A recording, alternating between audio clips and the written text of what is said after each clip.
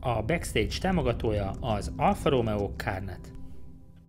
A Backstage támogatója az Elafork 2000 Kft. Új weboldalukon 10% kedvezménnyel vásárolhatnak az Alfa Amore tagjai.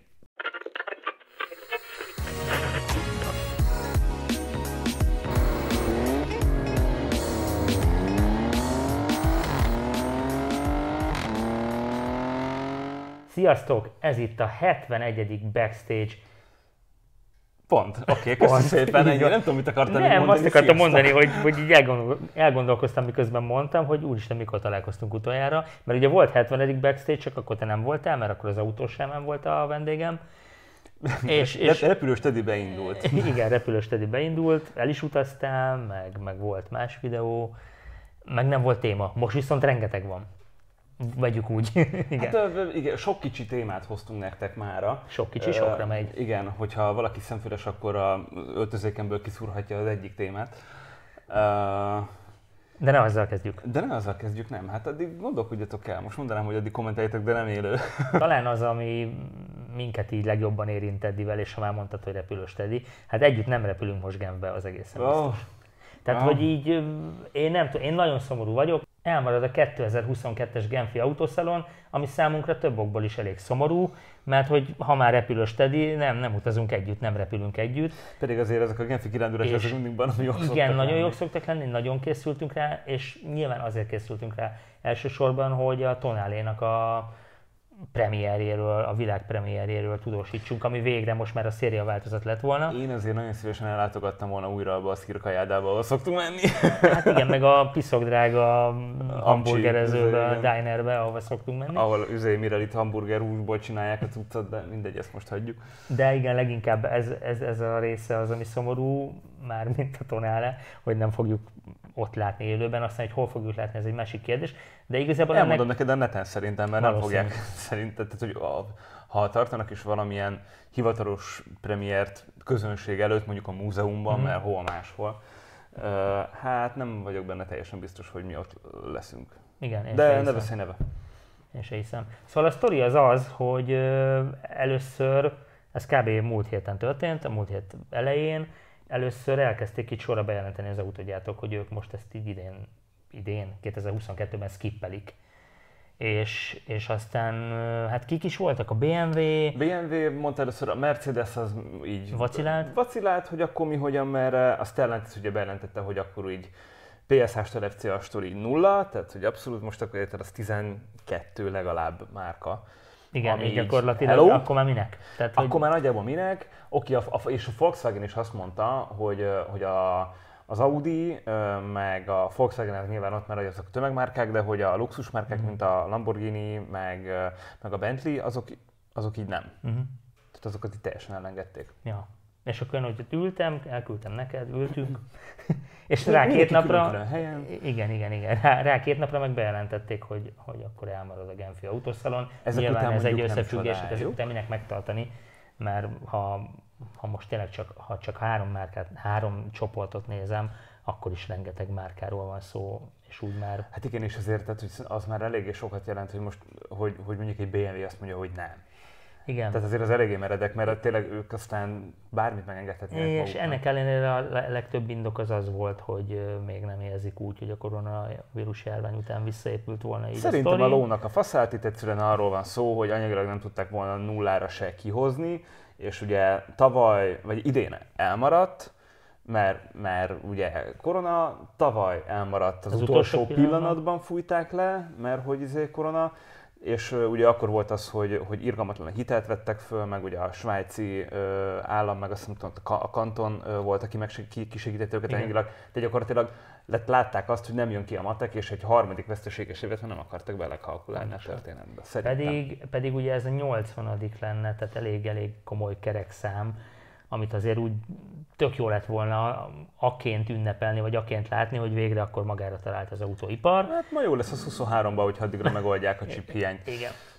És a többi, ja. Mert gyanítom, hogy ez a chip hiány hosszabb távú lesz, mint a járvány, nem tudom. Igen, de erről már sokat beszélgettünk. Igen. Szóval nem ott lesz a Tonale Premier, és valószínű, amit te is mondasz, hogy ez egy online esemény lehet. De ami majd. még előtte jön, és egyébként ami bennem még így tartja a lelket, ugye még messze van a tonál, meg hát ugye, hát mit tudjuk, hogy mikor, meg nem tudom én, de ugye novemberben lesz a Grecale-nak, a Maserati Grecale-nak a hivatalos premierje, arra még nagyon kíváncsi vagyok arra az autóra, hogy ez mit tud, hogy milyen lesz. Hát igen, én is egyébként, bár így most annyira nem érzem a szívdobogást tőle, de... Én sem nem arról van szó, de kíváncsi vagyok arra, hogy mondjuk az a formanyelv, amit az MC20-szal elkezdtek, az mennyire jön majd át. Tehát, hogy oké, persze nyilván a Maseratinak ugye vannak ilyen hagyományos, klasszikus formatervi elemei, mint a, nem tudom, ugye a bűtőrást, a maszknak a formája. Ez ugye szinte mindegyiken ugyanúgy néz ki. Csak ugye kíváncsi vagyok, hogy hogyan tudják úgy modernizálni, hogy az már ugye jelentse azt, hogy ezek már hibridek, meg elektromosak, meg meg nem tudom én, de hogy közben azért mégiscsak valahogy visszanyúlnak a saját, vagy nem is azt, hogy visszanyúlnak a hagyományaikhoz, hanem továbbra is használják a hagyományokat. Vagy újra értelmezik a hagyományokat. Ezt hagyjuk, ezt az újraértelmezést, tök ki vagyok. Igen, ez egy jó kis ilyen kulcs szó, vagy nem tudom, minek nevezzem. Jól el lehet Reinvent sütni. yourself, nem is yourself, hanem reinvent the mark, meg hát, reinvent your heritage. A heritage is már rá van csépelve rendesen. Hát az a másik, igen. Na mindegy, itt akkor megyünk tovább, és hoztunk rengeteg kis apró hírecskét. Legyen örömhír, GTA, mind az 500-at eladták világszerte, iszonyú gyorsan, tehát hogy volt, még valamikor tavasszal beszélgettünk arról, hogy azért volt egy ilyen kis megtorpanás ebben, hogy akkor kiderült az ára, akkor azért... Igen, azért ezt az iszonyú gyorsat én ezt nem gondolom, hogy ez azért olyan iszonyat gyors volt. Jó, ezen lehetne vitatkozni, mindegy.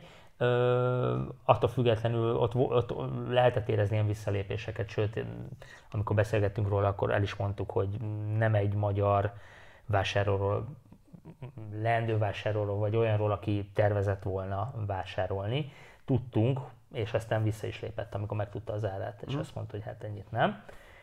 Viszont az az örömhír, hogy Magyarországra is kerül egy példány, úgyhogy volt egy olyan magyar vásárló, aki úgy látta, hogy van ebben az autóban nem is kevés fantázia, és rendelt egyet. Egyébként a mi kis saját kis régiónkban, ugye Csehország, Szlovákia és Magyarország összesen 7 darabot adtak el, és ebből egy került Magyarországra. Hát mondjuk akkor az eléggé leszerepeltünk a régiónkban. Hát mondhatjuk így is, igen, de összességében meg a régió számít, és amennyire én tudom, volt egy célszám, és az nem 7 volt, hanem 5, tehát azt meg túl teljesítették. Úgyhogy ez tök jó, de én annak örülök, hogy lesz Magyarországon egy példány. Ment már így a Facebook csoportokban az, hogy ki lehet az illető, egyébként nem titok, belinkelem majd a YouTube csatornáját ennek az úriembernek, mert ő is ott sztoriban büszkélkedett vele, tehát hogy nyilván így publikus. Amit én tudok, hogy valamikor tavasszal gyártják majd ezt az autót, tehát hogy az, hogy eladtak 500 darabot, az nem azt jelenti, hogy már mind az 500 vevőknél van, hanem szépen ott vannak a gyártósoron. És ami nekem még érdekes volt, hogy még talán amikor bemutatták, utána rá 1-2 hónapra kijött egy hír, hogy ugye matricázhatod ezt az autót ilyen heritage festésekkel, ha már szóba került ez a kifejezés, meg ilyen rajtszámos festéssel, és találtam az Instán ilyen példányt már, amit úgy rendeltek, hogy nem sima piros, vagy sima fehér, vagy sima zöld, hanem egy piros volt oldalán fehér számmal, nem tudom milyen számmal, eleje sárga volt, tehát hogy volt, aki bemelte így vállalni, hogy ilyen kicsit vagányabb. Sőt, pályázik vele a csávó. Azért úgy, az kemény, hogy a 60 milliós vasadat visszadés zúzod. Hát, mert azt egyszer lezúzod, ebből nem lesz másik. Én ezt akartam mondani, hogy ez tök mindegy, hogy 60 milla, mert Ferrarit is tudsz 60 milláért venni, és abból van másik, ebből nincs. Igen, és ebben ez a kemény, és azért gondolom azt, hogy aki ezt megvette, az előtt le a kalappal, de szerintem aki megvette, az nagyon jól tudja, hogy ez az autó már most 80 milliót ér. Tehát, hogy, és akkor még lehet, hogy elbecsültem a dolgot. És ahogy majd ezek a pályaversenyzők elkezdenek majd hullani, mármint nem a versenyzők, hanem az autók, úgy lesz egyre értékesebb ez a modell is. És a magyar vásárló az GTA M-et vásárolt. Ezt akartam még megkérdezni, hogy végül is aztán melyik került hozzánk. Úgyhogy reméljük, hogy majd nem mi vettük. Jó, nem mi vettünk, nekünk elég a 4C fejenként egy-egy, ami ott áll a garázsban. Reméljük, hogy be tudjuk majd ezt mutatni valamelyik adásban, vagy legalábbis tudunk róla egy kis... A 4C-inket? A 4C. Azt kitenni, már végre kezdett elülni ez a pletyka, de meg itt most első néző bejön, ja, ezeknek 4C-jük van, vagy lehet, hogy valaki emiatt néz minket. Na mindegy. Akkor hagyjuk. Bocs, ez egészségedre. Hagyjuk. Hoztam rengeteg számot, amiről megint jókat tudunk majd dumálni. Ugye legutóbb beszélgettünk, meg csináltam is egy külön bemutatót a Villa de Este szériáról, amit a Giuliából, aztán kiderült, hogy a Stelvio-ból is készítettek. Az is egy ilyen limitált szériás, speciális változat volt, ami ugye egy történelmi modellt idézett fel a 6C Villa de Estét, és most, igen? Semmi. Szerintem mi erről már beszéltünk. Számomra, tehát tök szép ez a piros, meg trilla, de tehát az, hogy 6C Villa de Estének hívják, vagy Seichi, hogyha nagyon olaszosak akarunk lenni, de hogy ezt beleteszik egy sor 4-es autóba. Igen. Vagy bele rá. Miért nem csinálták ezt meg a... GTA-val. Igen, vagy a Quadrifoglio-val simán, hogy akkor is... Igen, vagy a QV-val, vagy Q-val most már. Igen. Bármelyikkel, de hogy a sornér meg a dízelre rátenni egy 6C, tehát hogy szerintem ez forognak a sírjukban a régi alfások, de... Mindegy. Marketingfogásnak tök jó, persze, nyilván meg nagyon szép, meg tényleg a heritage. Ezt én értem, ez tök jó, csak hogy mondjam, tehát hogy ez csak 2 perccel kellett volna tovább gondolkodni. Hozzátesszük azt, hogy nekem az a tippem, hogy ezek egy ilyen nagyon szép kis búcsú szériák a Giuliától, meg a Stelvio-tól, mert közeledik majd a 2023, amikor ugye ígérik a faceliftet, ami egy rendes facelift lesz. Ha így nézed, meg úgy, hogy ezek limitált példányszámú modellek, így azért én értem a sztorit a Villa de Estében is, de tök igazad van, nagyon sok ilyen fórum hozzászólást olvastam. Minden, hogy mondjam, szóval, hogy... Vagy választottak volna valami más történet. Igen, tehát le a kalappal a marketingesek előtt, hogy tényleg még ki tudnak valamit facsarni ebből azok között a körülmények között, amik között dolgozniuk kell. És most nem feltétlenül a konkrét munkakörülményeikről beszélek, hanem hogy hát gyakorlatilag nincs pénz lóvéra, és ebből kéne valamit kihozni. Tehát, hogy ilyet én persze értem, meg tényleg kellenek ezek a speckó szériák, és tök rendben van, csak aztán, tehát, tudod mit? Még a 6C-t, hogyha levették volna a Villa de Este, arról is tökéletesen tudták volna, hogy miről van szó, csak azt a 6C-t miért kellett ott hagyni. Igen. Mindegy. Furcsa. Nem ezen fogunk fönnakadni. Jó, én 1-2 percet, de aztán lépek tovább, úgyhogy nem fogok emiatt viszont álmatlanul aludni. Jön egy másik ilyen történelmi széria, ez pedig a aranyszínű, bár ha ez igazi arany lenne, akkor furán néztem volna rád. Szóval egy aranyszínű... Mert? Mi a bajod? Nem tudom, ilyen tükröződő... Aranyicsi vagyok, anyukám. Sose érünk el a GT Juniorig, de most már végre itt vagyunk. Szóval a GT Juniorból is csinálnak egy ilyen speciális szériát, amit én azért érzek magunkhoz nagyon közelinek, mert ugye a 2019-es Alpha City-ben debütált ez a szín, legalábbis Olaszországon kívül ezt a színt gyakorlatilag sehol nem nagyon abban az évben, meg 2020-ban sehol nem lehetett látni. Gyakorlatilag azóta nem mutogatták, Amerikába vitték el reklámfilmet forgatni. Igen, meg amikor aztán volt tavaly, valamikor tavasszal a sajtóbemutató, akkor volt ilyen tesztautó, például a Vájpista azt tesztelte. És akkor beharangozták, hogy ezek lesznek az új színek, aztán jött a koronavírusválság, vagy járványválság, de hát végül is válság is lett belőle. Igen, és ez a szín most ér ide.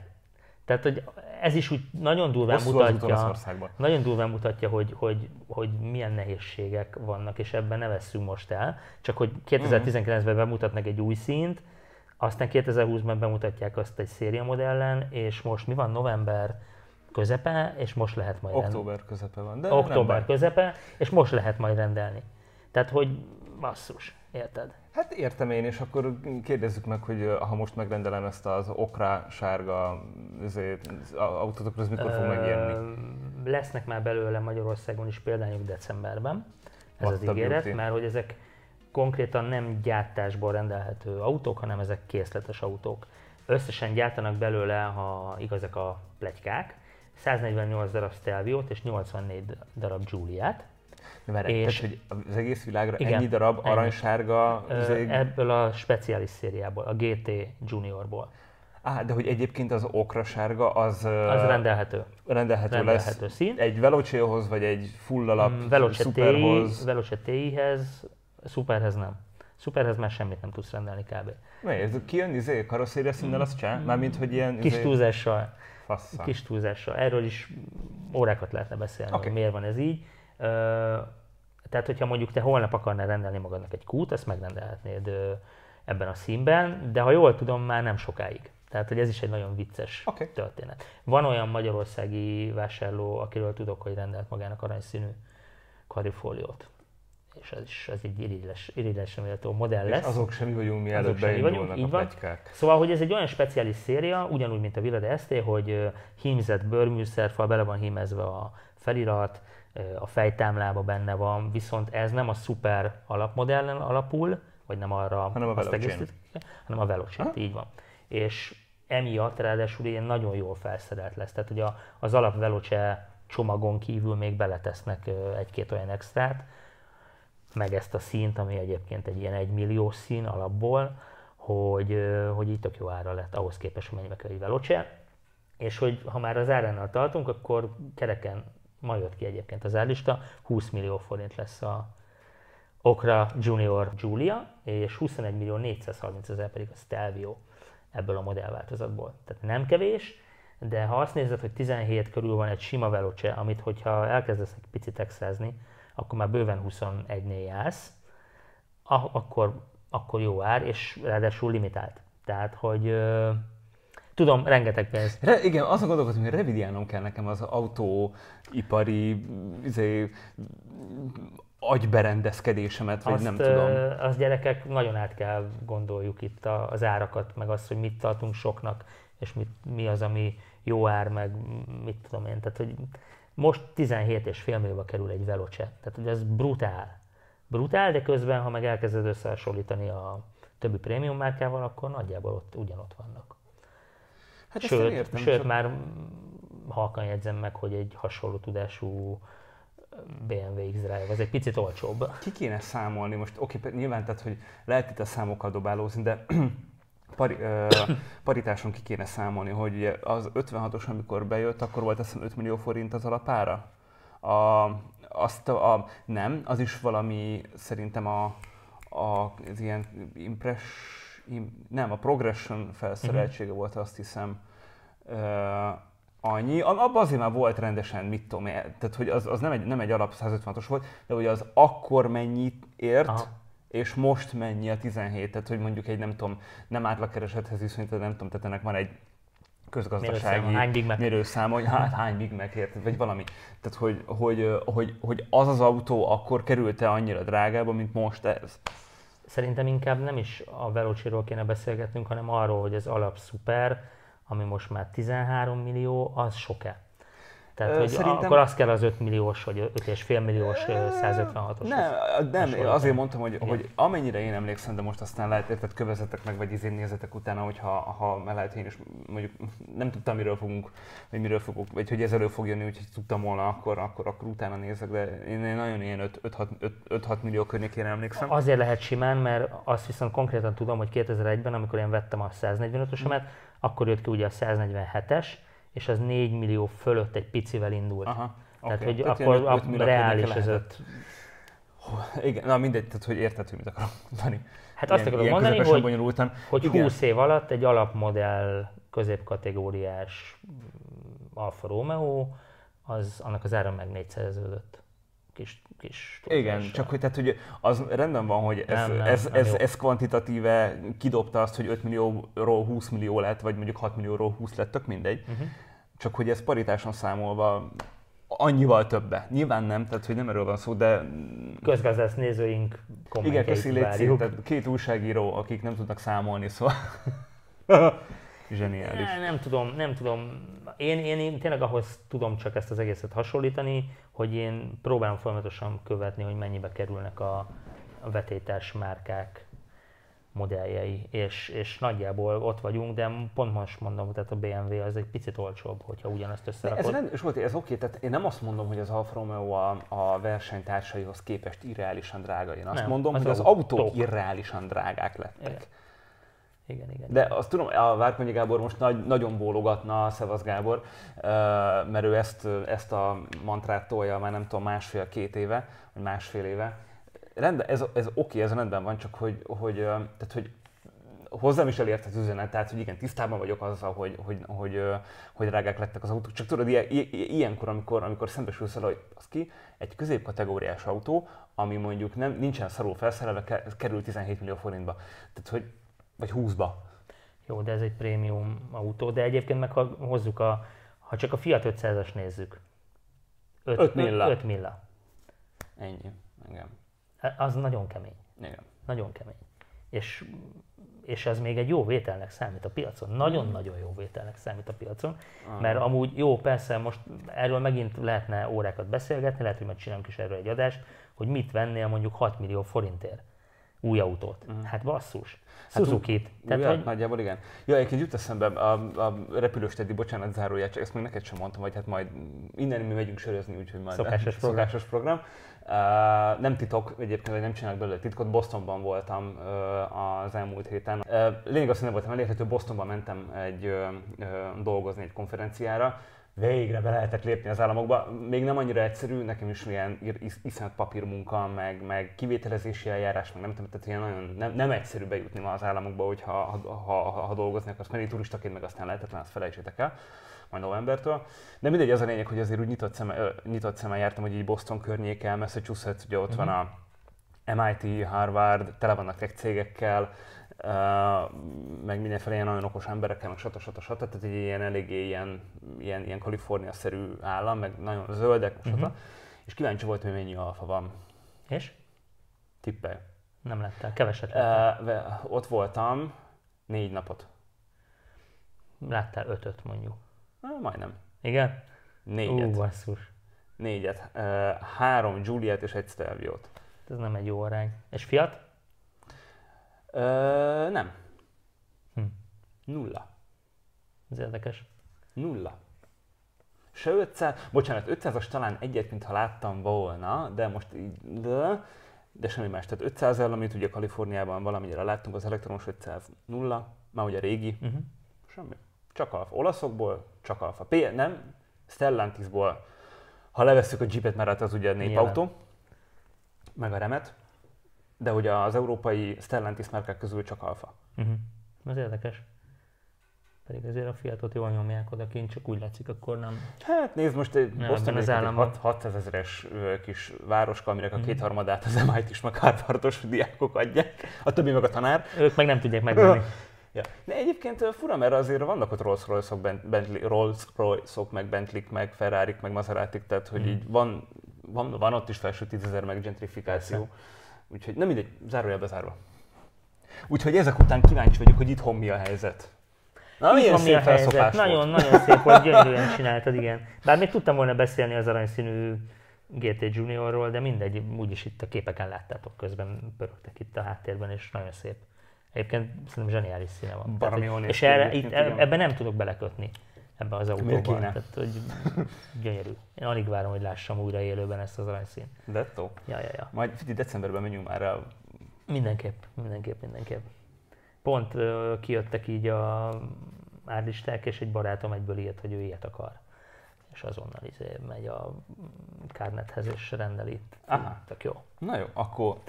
Még annyit akartam elmondani, bocsánat, hogy a mi kis régiónkban ebből a darabszámból összesen 12 darab Giulia és 6 darab Stelvio kerül.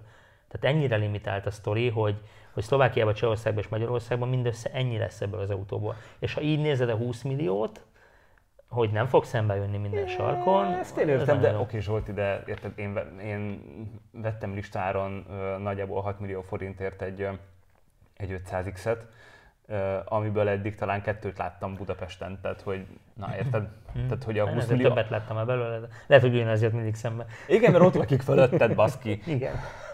Na jó, tényleg ugorjunk a számokra, mert nagyon rég volt már eladási statisztikánk, és ugye most eltelt már 3/4 év az évből, úgyhogy gondoltam, hogy érdemes megnézni, hogy hogyan teljesített Magyarországon az Alfa Romeo. Konkrétan a 3-4 év zárás volt. Igen, és nagyon jól. Tehát ezek a 2021. januártól szeptemberig tartó adatok, és 351 autót adtak el idén Alfa Romeo-t Magyarországon, ami 154%-os emelkedés tavalyhoz képest, ami ami meg ugye egy szarév volt, bocsánat, mondjuk ki, mert akkor 138 autót adtak el az év azonos időszakában, és ugye 2019, amikor utána nagyon dicsértük az Alfát, hogy hú, de király, akkor 221-et, tehát hogy... Meg azt is megtoltuk. Nyilván most még nagy kérdés, hogy ebben még baromira benne lett. Én nagyon remélem, hogy néhány darab megvásárlásához hozzájárulhattunk mi is. Alfa City-vel, Backstage-el, stb. Én szerintem ezt így szerintelenül mondhatjuk. Figyelj, jók ezek a számok, nagyon. Giulia egyébként 85, a Giulietta 38, nyilván ez még itt az év elején fogyott a kifutó szériából, vagy a kifutó készletből. Stelvio-ból pedig 228, tehát hogy most a Stelvio pörög, mint állat. Nem látom az utcán. Én látom. Érted? Én nem látom. Én nagyon sok Stelvio. Jó, lehet, hogy szemben. Amióta motorral járok... Te csak a motorosoknak integetsz, és nem figyelek. Pont azt akarom mondani, hogy rájuk nem figyelek, mert rájuk nem kell figyelnem, de a többi autóst azt ugye árgus szemekkel nézem, hogy melyik akar megölni. Ma megálltam ezen a stadionoknál, a piros lámpánál, és mellettem valami srác lehúzta az ablakot, hogy te figyelj, tudatosd már meg egy kicsit. És ebből annyi van, pedig érted, egy sima kis sor 4-es Yamahán van, tehát hogy nem egy nem egy Ducati vagy valami. De mindegy, szóval, hogy azt akartam csak mondani, hogy én nem látom, tehát hogy járkálok azért a városban, de nem látom azt a 200 Stelviót. Azt tegyük hozzá, hogy a Reexport is erősödött az Alfa Romeo-nál. Na köszönöm, erre voltam kíváncsi. Próbáltam kideríteni százalékokat, de nem sikerült. Nyilván nem olyan mértékű ez, mint a Fiatnál, meg a Jeepnél, de ezekből az autókból biztos, hogy egy x százaléknyi megy kifele az országból. Bár én nem gondolnám, hogy tippelnem kéne, akkor én ezt 10% alatt gondolnám, de lehet, hogy nincs igazam, lehet, hogy sokkal több, nem tudom. De ettől függetlenül itt a darabszám a lényeg, és ez nagyon jó, hogy van egy ilyen növekedés. Ez sok mindent lehet majd ezzel indokolni, magyarázni, ahogy majd inkább itt átalakul majd itt a magyarországi helyzete az Alfa Romeo-nak és a Stellantisnak, de ebben majd valamikor jövőre fogunk szerintem belevágni ebbe a témába, majd meglátjuk. Viszont még azért vannak ide kapcsolódó témáink, és ez már az értékesítéssel függ össze. Csupa fül. Ja, azt hittem, hogy merre ráfűzöd. Ja, nem akartam ráfűzni, tudom, hogy miről akarsz beszélni, mert... Jó, hát én beszélek itt egyedül, csak gondolom beszélj. Figyelj, mert nem tudom, hogy visszagondolva nagyon sokszor inkább az, hogy inkább én pofázok, most én inkább hallgatok. Aha, értem. Most mesélj. Jó, oké. De úgyis együtt kell megbeszéljük. Az volt még egy nagyon érdekes hír számunkra, ez egy interjú volt az Imperatorval, a Stellantis Alfa Romeo márkájának vezérigazgatójával, hogy jelentősen át akarják alakítani a gyártást, nem akarnak készletre gyártani autókat. Ami egy ilyen nagyon érdekes sztori, és pont talán itt a drágulással is összefüggésbe lehet hozni ezt az egészet, hogy nem az lesz majd, hogy te besétálsz a szalomba és válogatsz a készleten lévő autókból, bár ez Magyarországon egyébként nem annyira jellemző az Alfánál, azt tegyük hozzá, hogy nagyon kevés márkakereskedés tart készletet, bár így az elmúlt évben azért próbáltak erre áttérni, hanem konkrétan neked rendelned kell majd autót. És ez ugye összefügg avval is, amiről már beszélgettünk korábban, hogy lehet, hogy úgy fog átalakulni ez az egész autógyártás, hogy nem lesz szükség arra a típusú kereskedői hálózatra, ami jelenleg van. Tehát, hogy te ebben egy szalomba csak azért fogsz bemenni, hogy átvedd az autódat, nem azért, hogy kiválaszt, konfigurált, stb. Elképzelhetőnek tartod, hogy itt konkrétan arról van szó, hogy próbálják az új kereskedői feltételeket? Tehát, hogy arra gondolok, hogy ugye azt mondták, vagy azt mondják, hogy majd ugye nem kellenek a márkakereskedők, maximum arra, hogy egy ilyen átvevőhely, meg a szerviz hálózata, azt ugye biztosítani kell. De hogy az, hogy ő kimondja, hogy te, mint márkakereskedő nem rendelhetsz készletre, hanem csak megrendelésre, tehát hogy bejön egy ügyfél és összerak egy valamit, és csak azt a rendelést adhatod le. Hogy ugye, tehát ez már gyakorlatilag arra az időszakra vonatkozik, szerintem, vagy vonatkozhat, vagy próbálják le, amikor majd tényleg csak az lesz, hogy az interneten összerakod magadnak, bemész a kereskedőhöz, hogy akkor én ezt akarom, ott összerakják, stb. Tehát, hogy megpróbálják kivenni a rendszerbe, lehet, hogy megpróbálják megnézni, hogy mennyi egyáltalán az, ami készleten van, ha egyáltalán tudják. Szerintem itt az árést próbálják, vagy hogy mondjam, a hasznot próbálják itt kicsit optimalizálni, hogy minél kevesebb résztvevő osztozzon azon a hasznon, amit megszereznek egy autón. Viszont pont azt gondolom, hogy a jelenlegi helyzetben ez nem működhet, mert itt a chip hiány, ha most bemész rendelni, tök mindegy, egy Alfát vagy bármilyen autót, hónapokat kell rá várni. Nem az van, hogy 8 év múlva megérkezik, hanem mondjuk fél év. Ha valami speciálisat állítasz össze, mondjuk ilyen különleges színűt, akkor akár ugye 40 hónapot is kell várnod. Tehát ez most... Nem. 40 hónapot? Bocsánat, 47-et, igen. 40 lehet, hogy lesz olyan is. Szóval, hogy ez nyilván ez nem erre az időszakra szól, amit mondott az Imperator, vagy nem, ez egy ilyen hossz... Imperator. Azt mondtam. Konzekvensen nem feltétlenül neked mondtam, de konzekvensen el. Szóval mindenki elve mondja. Nem impa. Szóval, hogy nem gondolom, hogy ez a 2022-es évre szólt ez a kijelentése, hanem ez egy ilyen hosszú távú átalakítási Világos, én ezt értem, csak... Szerintem, tehát értem én az elgondolást mögötte, meg tudom, hogy meg erre, de mindig, tehát hogy amikor megláttam ezt a hírt, akkor az volt az első kérdés magamnak, hogy oké, ezt a rendszert hogyan lehet átbaszni. Biztos, hogy át lehet. Tehát nyilván jó, de lehet rendelni a haveroknak, akik végül nem veszik át, tehát ezt minden kereskedés meg tudja oldani, csak kérdés, hogy meddig, meg milyen szintig. Oké, akkor fogalmazok másképpen, jó? Ha a kereskedő akarja, akkor át tudja baszni a rendszert. Ennyire nem értek hozzá, Teddy, de azt gondolom, hogy most igen. Jó, akkor viszont ebből meg az következne számomra logikusan, hogy teljesen mindegy az, hogy a gyár milyen feltételeket szab a gyártásunk. Tehát lehet, hogy a Jean-Philippe Imparator meg a nagy fejesek kijelentik, hogy ők nem akarnak készletre, és nem is fognak készletre autót gyártani, fingjuk nem lesz róla. Igen, ezt mondjuk nagyon nehézen tudom én is elkezdeni, hogy hogyan tudják ezt ellenőrizni. Majd. Nem gondolom, hogy Milánóból majd a szélrózsa minden irányába elindulnak a szekurityok, és megnézik a nem tudom milyen telephelyeket, hogy mucika, és akkor majd mutasd meg légy szíves annak a megrendelő lapját, meg meg nem tudom, tehát, hogy érted? Most értem én, hogy mit akarnak, meg stb. Csak, tehát, hogy megint az van, ami nagyon sokszor, hogy megint olyan szabályokat hozunk, amit aztán nem lehet betartatni.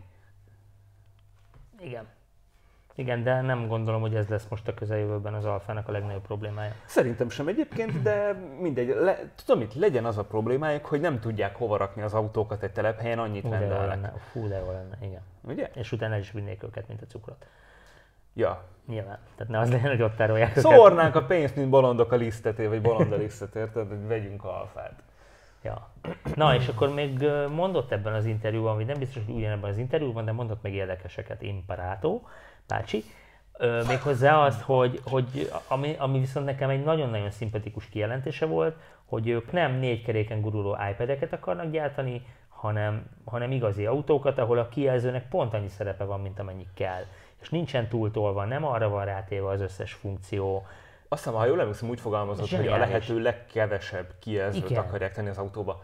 Végre valaki ment. Igen, csak félek, hogy ez annyira szembe pisilés az ára, hogy ez fogja megint a rosszat okozni, mert látod, ott a Giulia egy tökéletes kijelző volt, mert a 2016-os modellben is bőven elég volt az, ami benne volt, mégis mindenki azt kritizálta, hogy kicsi, hogy nem érintőképernyős, most, hogy érintőképernyős lett, mindenki azt kritizálja, hogy kicsi, továbbra is, és azt várják, hogy mikor teszik be az Alfákba is az ekkora tabletet. És tök jó, hogy kimondta az Imperator, csak közben meg a piac, vagy az autógyártók által generált akármi, nem tudom minek nevezzem, olyan, mint hogyha más diktálna teljesen. Igen, és közben meg szerintem nem. Szerintem ők ezt megpiackutatták. Legyen igazad, és abban azt szerintem tök jól látszik, hogy egyre több a hang, ami ugyanezt mondja, hogy nem biztonságos, hogy neked ott vezetés közben le kell nézed, és meg kell keresned, hogy az érintő kijelzőn hol tudod lehalkítani a rádiót, vagy hol tudod följebb venni az ülésfűtés.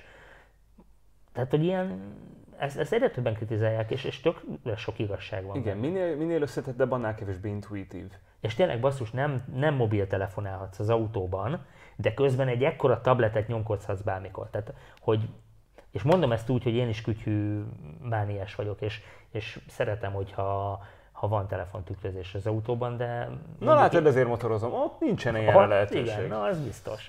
Az biztos. Na mindegy, szóval, hogy ez egy nagyon érdekes téma, és remélem, hogy ez viszont beválik. Tehát, hogy ez egy ilyen új szín lesz, és az Alfát tényleg azért fogják... Az új szín az okra sárga. Beleszaladtál. Kész. Szóval, hogy az Alfát tényleg azért fogjuk szeretni a jövőben is, még ha teljesen elektromos lesz akkor is, hogy nem úgy szól majd az elektromosságról, meg a modern autózásról. Nem úgy szól az autózásról. Igen. Hanem az autó, igen. Tehát, hogy megtartja a heritage-et. Jó? Egy-egy. Jó. May it be. Igen. So be it. Igen. És azt is mondta kedvenc vezérigazgatónk, hogy évente egy új modellel jelentkeznek, ami igazából most úgy tűnik, hogy tartható, mert jövőre jön a Tonale. Aztán én most láttam ilyen pletykákat, hogy 2023-ban ugye Stelvio és Giulia facelift. Most már egyre biztos. És akkor a B-alfa? Igen, kérdés, hogy akkor a B-alfa a Brennero, annak az a... Hát most, hogy fogják hívni, szerintem lövésem sincsen, de az 500X per Jeep Renegade méretű suvalfa. Hát akkor az majd utána, akkor az legyen, tegyük be a következő évre, és akkor jók vagyunk a következő 3-ban. De ezt azért úgy nagyon merész kijelentésnek érzem, hogy ezt meg tudják csinálni, mert... Figyelj, mert érted, a Tonalét már mióta látjuk, hogy készülget. De egyébként jegyzem meg, ugye jövögetnek a egyre kevesebbet takaró ilyen Clarscope tonál és videók, vagy videóképek, meg nem tudom én. És most például a legutóbbi, amit láttam, azt kinyomom ide nektek, vagy hát majd a Zsolti, mert ő fogja megvágni, de hogy azon már látszik, hogy a küszöb az ugyanolyan, mint a Giulia Stelvionál, az a küszöb megoldás. Látszik már egy kicsivel több a hátsó lámpából, meg az elsőből is. Ha jól emlékszem, akkor valami még ott az ajtókeret környékén is látszódik, hogy milyen a megoldása. Úgyhogy helye. Tehát, hogy egyre jobban azt érzem, hogy megpróbálták, nem tudom, hogy milyen volt az eredeti, nem tudjuk, hogy milyen volt az eredeti. De hogy nagyon-nagyon közelítették, amennyire lehetett közelítették a formatervet ahhoz, ami a tanulmányautó volt. Bárcsak így lenne, de nagyon remélem, hogy ez bejön. És egyébként pont miközben így ezt mondtad, így picit így kirázott a hideg, mert amikor Genfben voltunk, és ugye bemutatták 2019-ben a tanulmánymodellt, akkor emlékezz vissza, hogy előző este mennyire be voltunk már zsongva. Tehát, hogy amikor én hallottam ezt a hírt, hogy évente lesz egy új alfa, akkor pont nekem ez jutott eszembe, hogy basszus, de jó lesz, hogy akkor tényleg évente mindig lesz egy ilyen izgalmi időszak, most bárminek is nevezhetjük, egy hype, amíg jönnek róla a hírek, aztán egyre több kémfotó, aztán meglátjuk, aztán megmutatjuk nektek, aztán jön Magyarországra, megint megmutatjuk, tehát ez egy olyan jó része, ami most már nagyon régóta nem volt, basszus. Igen, tehát és az, ami 2,5 éve várunk egy ilyenre, el fog telni 3 év, mire újra megtörténik vele. Igen, ennek kéne lenni a normálisnak, hogy már nem annak, hogy 3 év eltelik, hanem hogy évente legalább egy új ilyen valami van. Nem tudom. Egyébként jut eszembe, tegnap, amikor mentem haza a Petőfi híd alatt, a dugóba láttam egy BMW valamelyik ilyen nagy X, de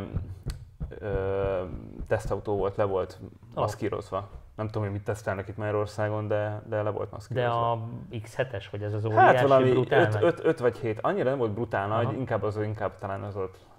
Hát a Boschnak ugye Magyarországon van az egyik ilyen fejlesztő részlege, ahol elég sok autóipari teszt zajlik. Lehet, hogy valamit ők biztos, mókoltak. hogy ők mókoltak. De ha már így szóba hoztad itt ezt a BMW-t, akkor pont küldtél nekem Bostonból képeket a nagy Jeepről. Ja, tényleg, igen.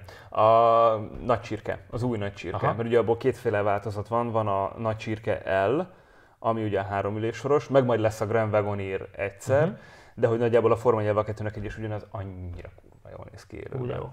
Egy ilyen, van egy ilyen nagyon tökös kiállása, nyilván tehát Amerikában annyira nem tűnik fel. Egész máshogy mutat egy nagy autó.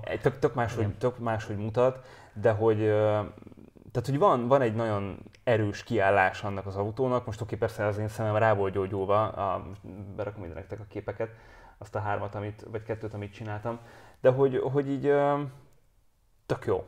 Nagyon-nagyon frankó, a nagy csirkéknek egyébként is mindig tetszettek, ez még egyel megfejelte az előző szériát. Nekem baromira tetszik a Jeepnek az új formanyelve, amit ezen a jó nagy karosszérián nagyon szépen ki lehet fejteni. Ha már szóba hoztad a jó nagy karosszériát, akkor most az elmúlt hetekben volt alkalmam kipróbálni a Gladiátort.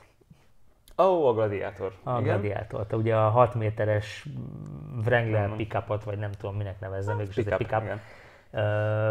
Brutálisan nagy, óriási, tehát hogy így tényleg ott állsz mellett, hogy Jézusom, még nem ér véget, és 6 méter hosszú, 5,95, tehát hogy tényleg brutális. Viszont amikor vezeted, akkor tényleg olyan, mint egy Wrangler, tehát hogy nagy, de hogy így hátra nézel, és még mögötted föl lehet tenni két robogot. Hátsó futóműve nem laza nagyon? Nem, kurva jó. Ott egy Jeep találkozón voltunk, és úgy terepeztek vele, hogy csak néztem. Nyilván nem olyan fordulékony, mert 6 méter hosszú, és látszik, hogy megvan a piaca, tehát hogy viszik itthon is. És ráadásul V6-os dízelmotorral lehet kapni, amit ugye a többi Wranglerben nem raknak bele. És azért ez így egy ilyen vonzó az ilyen Jeep fanatikusoknak, akik olyan Jeep fanatikusok, mint mondjuk mi Alfában, azoknak ez nagyon vonzó tud lenni, hogy rendes, nagy, komoly motorral menne. Hogy dízel, de mégis egy V6-os dízel. Ja. De annak örülök, nem néztem meg az eladási adatokat, hogy mennyire megy a Gladiátor, mert azt látom, hogy ebből a Fox Primitive Ford, nem az F-150-ből, a Rangerből annyi van, mint a szar, tehát tényleg Dunát lehet vele rekeszteni. Ugyanaz a kategória. Igen, azért mondom, hogy örülök neki, hogy a Jeepot legalább valamennyire a labdába tud rúgni, mert értem most, hogyha nem tudom, vidéken vagy és gazdálkodsz, meg nem tudom, tehát szükséged van egy ilyen autóra, azt mondom, oké, de most Pesten, a dugóba, tehát what the fuck? Hát figyelj, jaszkadizni nagyon jól lehet a körút. Én végigmennék vele a körúton. A teremgarázsban, ahol az autó meg a motorom áll, ott van egy ilyen telepgumis, megemelt, mit tudom én, és tehát, hogy de közben meg tudom, hogy ez nem arra van. Tehát, hogy a Rangerek azok vára nem arra vannak, hogy te most kimenjél, azt terepezzél vele. Nem olyan a konstrukció. Aha. Hát a Gladiátorral lehet terepezni, ez kiderült. Így komoly, én imádom, és aztán tök jók ezek a végletek, mert most meg nálam van a legkisebb ugrifülessel, szó szerint végül is, mert tényleg úgy pattan, mint a nyuszi, a Fiat Abarth. Miért irigykedek is? És arany felnikkel, úgyhogy ez úgy elég menő. És az meg brutális, hogy a Fiat 500-as 1000 kg, 1035 konkrétan, és 165 lóerő, vagy akár 180. És tök az a kemény, egyébként a Carnet Ride-nak forgattunk egy részt a Kovács Áronnal, majd ha elkészül a videókkal belinkelem nektek, hogy pont erről beszélgettünk az Áronnal, hogy tök jó a sima Fiat 500-as, meg egy nagyon jó autó, lehet szeretni 65 lóerős motorral. Lehet a hibrid? A hibrid, valami olyasmi, ugye az editeres Might hibrid. És akkor ahhoz képest meg ott van egy 1.4-es 165 lóerős valami, 1000 kilóval, amire először azt mondod, hogy jaj, csak 1.4-es, de basszus 1.4-es motorral már nem kapsz rendes autót. Igen. Tehát ugye az 1.4-es motor az már egy olyan motornak számít 2021-ben, ami egy ilyen vágy, hogy úristen, ez egy nagy motor és egy erős motor. És ez egy vicc, nem? Tehát, hogy oké, az 500-asban marha és jó, még azt mondják, hogy szarabb a világ. Hát erről nagyon sokat lehetne beszélgetni, fogunk is, meg azt gondolom, hogy az összes múltbeli vendégünkkel nagyjából erről beszélgettünk, nem? Tehát, hogy hova megyünk. Na mindegy, vegyetek Gladiátort, vegyetek Fiat Abarthot, meg legfőképpen Alfa Romeo-t, így készletről, amíg még lehet vásárolni. Meg nézzétek majd meg ezeket a speciális szériákat, amíg van, mert izgi. Még sokan voltunk már, nem? Hát jó, van csak még valami? Nem tudom, azt hittem ráfűzöl erre is valamit. Mondom, én ma read-only vagyok. Read-only. Oké, olvas a számról, Teddy. Akkor jövünk majd legközelebb. A következő videónk az a vezetéstechnikai tréningnek a beszámolója lesz, ez valamikor jövő héten kerül fel a csatornánkra, aztán meg még nem tudom, nem tudjuk. Valami majd lesz a 145-ösemmel is most már elhoztam, meg ott van a nevemen, meg minden, már megvan a forgalmi, meg a törzskönyv, ez tök jó, de most már át kéne nézni. Úgyhogy az is egy jó kis... Én csak bátorítani tudlak. Ja, majd megmutatom. Jó. Jó, úgyhogy akkor ennyik voltunk mára. Hát akkor sziasztok, vagy nem tudom. Te itt elviszem mindig, hátra megered a nyelvemet, ebben az adásban nem sikerült annyira. De nem baj. Ilyen is kell, mert tényleg máskor meg rengeteget beszélsz. Nem? Most ezt vegyem sértésnek? Nem, ez egy pozitívum. Jó, oké. Sose lesz vége ennek az adásnak, úgyhogy... Nem, sziasztok. Szevasztok, ciao.